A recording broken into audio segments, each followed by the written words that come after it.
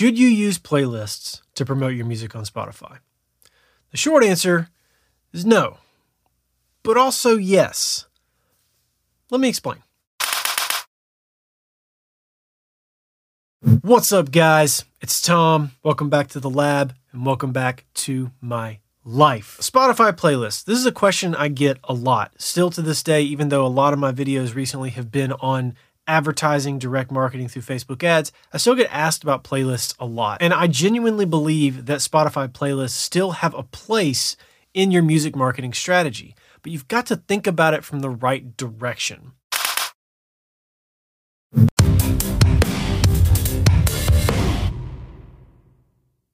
Let's talk about Direction A. Direction A is you submit your music to Spotify playlists. You go through any one or multiple of a number of platforms that exist out there, some of them free, some of them paid, some of them very, very paid, and you submit your track and you get feedback for the track and you pay money or you don't, depending on what you use, and you put your song out there to get reviewed by playlisters and hopefully added to their playlist so that you can get more streams and more listeners, right? Well, the problem with this strategy is that it's coming at it from the opposite direction that you should be thinking about it. So when you go to a big playlist, let's say you're trying to get your track on a playlist that's got 100,000 followers, and you get your track on that playlist, and that's a big win in the playlisting arena. I got my song on a playlist that has 100,000 listeners. Awesome, go team. The issue with that is that most of those listeners on that playlist are not likely to pull your song and save it into their own library and then listen to it there. They're probably just going to consume your music on that playlist and not convert to longtime listeners or long-term listeners. And they're not going to follow your account either. They're just going to listen to your song in the context of all the other music around it, and it's not really going to benefit you in the long term. And then on top of that, the playlister is likely to remove your song from the playlist after a given amount of time, sometimes a week, sometimes two, sometimes a month. In very, very rare cases, you might have a playlist that keeps your song on there for a long time. And if that happens, that's great, but it's very, very rare. The odds of a high percentage outcome are very low given the amount of time, effort, and money that you're probably putting into trying to go about getting on playlists out of the gate as the initial step in your marketing strategy. But what about option B? Coming at playlists from option A is coming at it from the end, the opposite end of the spectrum. Let's talk about option B, which is coming at it from the long tail perspective. Getting on these high traffic, high listener playlists is a great goal to have, but you need to go through a bunch of compounding steps first before you worry about getting on these playlists. And that's where direct marketing comes in. That's where Facebook ads come in. And that's one of the reasons I'm so bullish on the topic, is because I recognize the power of this direct marketing tool to ultimately end you up on these high traffic playlists that you ultimately want to be on. And you're going to spend probably a similar amount of money as you would spend submitting to this big playlist or these multiple big playlists. However, that spend, that money is going to be aggregated across a bunch of different levels of compounding and leverage that are going to get you to this playlisting point. So to walk through that cycle, spend your money on ads, you pay your money to market directly to listeners and potential fans of what you're doing. If done well, it will follow this cycle. You'll get a great release week. You will trip the Release Radar algorithm. That algorithmic push from that playlist will increase your leverage in the market and spread your influence wider to more people that you did not have to pay to access. So you're paying your money to access this group at first.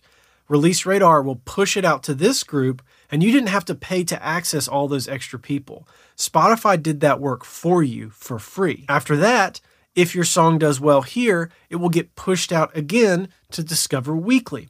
And once again, that marketing is free. Spotify does that for you for free based on the performance of the song. So there are two levels now that you've gotten to, that you've gotten for free in terms of marketing that you did not have to pay for. You only had to pay for this initial investment of reaching this core group of people who liked your song to begin with and helped to push it out these successive levels. After that, if you get the good Release Radar push, the good Discover Weekly push, both of which are free to you, and your song continues to perform well, you will get on the standard, the gold standard, right? The editorial playlist. And this is where all these other playlists will come into play. So what happens is your song does well with the core group you spend your money on. It does well enough to get to Release Radar. It does well on Release Radar.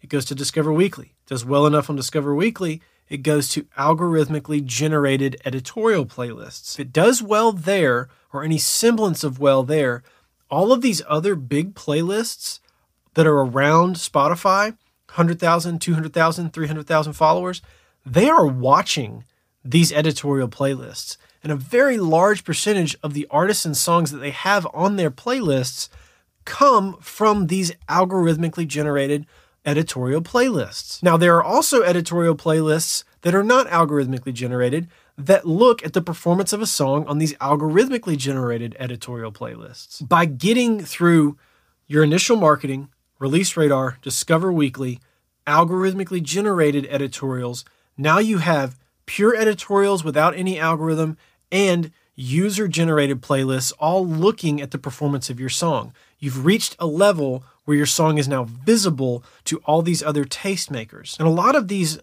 individually curated playlists are in many ways carbon copies of what's doing well on Spotify already. If you want to be a successful playlister, you have to have music that people like. And a great way to do that is to pull a lot of the songs from playlists that people are already listening to. So you load your playlist up with 80% songs from these playlists that are guaranteed to do well, and then you can add the remaining 20% with platforms that artists are submitting their music to, and you can supplement in and try to put in some of your own flavor in there to make your playlist unique, but you've got your cornerstones, your anchors that are going to make that playlist perform well. And if you do your research, you'll realize that a lot of these playlists that are user-generated, they even go so far as to have similar artwork, similar playlist names to the editorial playlist. So all of the eyes are on these editorial playlists. If you spend your money here and you do a great job of spending it and you have a great song,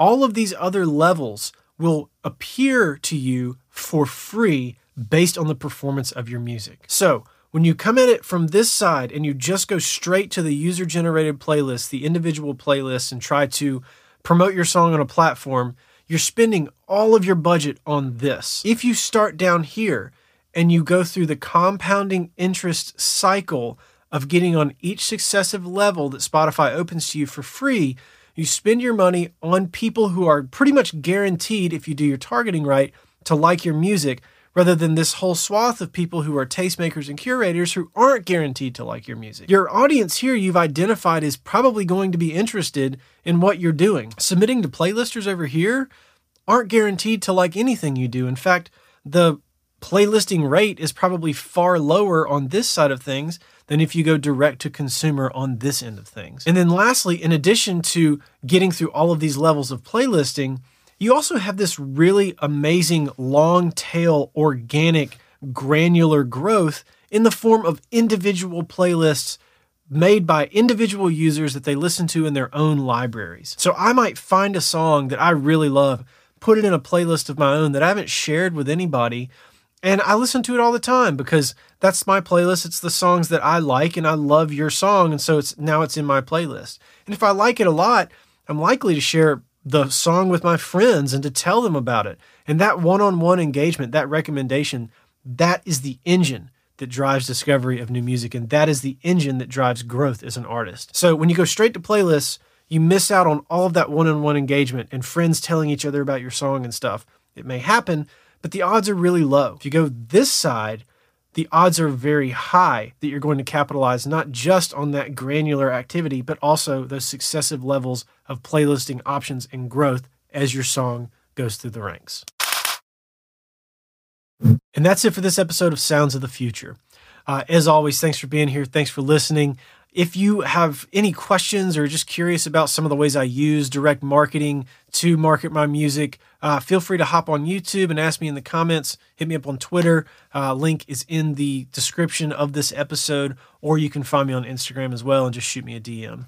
This is one of the reasons I'm particularly bullish on direct marketing as opposed to playlisting now for 2021. And it's why I've decided to only use direct marketing for all of my marketing for my music in 2021. So I hope it helps. Any questions, hit me up. And as always, thanks for listening. I'll catch you on the next one. Peace.